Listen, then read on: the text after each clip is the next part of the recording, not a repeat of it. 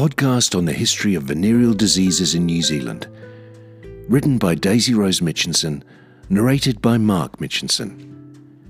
Episode 2. Kia ora, and welcome to the second episode of Sexual History New Zealand, Then and Now.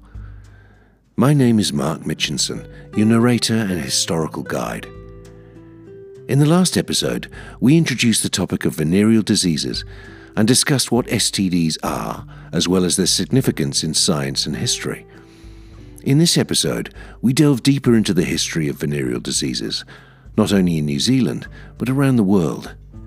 Using a timeline of primary and secondary sources, we can provide an overview of what treatments were introduced and the effects these treatments had on people in New Zealand and around the world. As discussed in Episode 1, venereal diseases were introduced to New Zealand by Captain James Cook and other European settlers from 1769. This was 23 years after the first treatment of venereal diseases had been recorded in 1746, and 300 years after the first documentation of venereal diseases back in the 15th century. If we go back to the 1400s and understand how venereal diseases originate, it provides us with significant information to the spread of STDs around the world, eventually landing in New Zealand 470 years later. The global significance of venereal diseases can even be seen through the influential people of history, both famous and infamous. For example, singer Freddie Mercury, lead singer of the band Queen, contracted HIV/AIDS around 1987, and later died of AIDS-related pneumonia on the 24th of November 1991.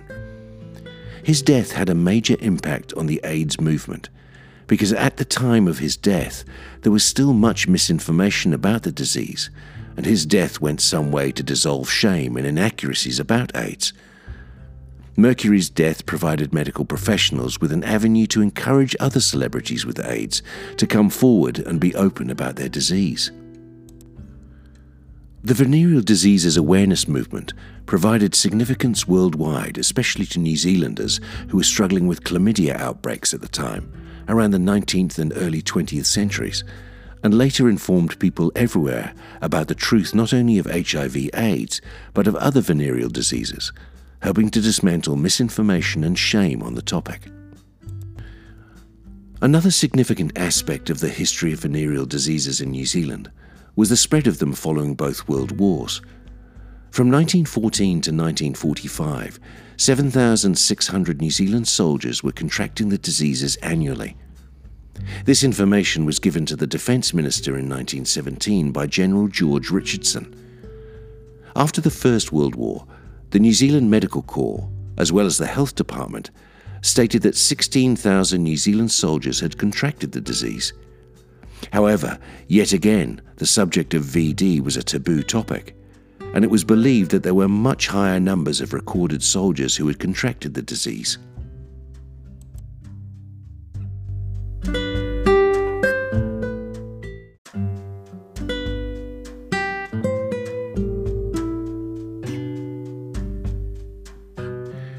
This information is incredibly significant. Even if based on speculation, it changes the way decisions were made around the war and the official response to venereal diseases in New Zealand.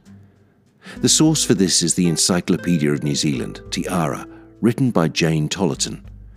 The Tiara website provides information from the historical government files in New Zealand, and it describes the discussions and information printed at the time, and how that information was disseminated over time, which indicates the source is valid, if not fully reliable.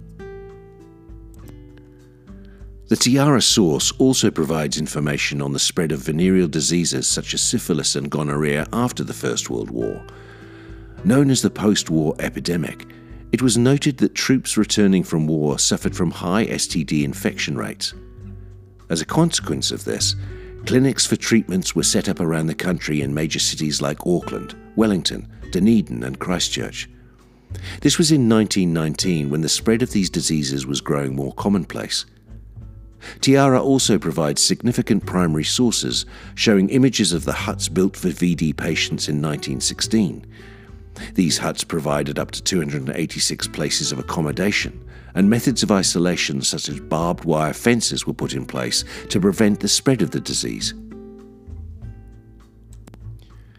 In studying the history of venereal diseases and understanding the shame that was attached to diagnosis, comparisons can be made with the recent COVID-19 pandemic. However, because venereal diseases are sexually transmitted, often the general public doesn't treat a diagnosis of STDs the same as they would any other disease, thus leading to misinformation and stigmatization surrounding venereal diseases. VD, like any other disease that affects society, such as COVID-19, deserves the same level of respect and treatment as any other infectious disease would have. This information is extremely significant to New Zealanders, as it provides them with a sexual history that has not previously been widely discussed or taught. It is then the hope that this information can decrease the level of health risks and fear that surround sexually transmitted diseases for people, especially younger people, learning about sex for the first time. This is especially relevant when reviewing a quote from Martin Luther King Jr. stating, "We are not makers of history, we are made by history."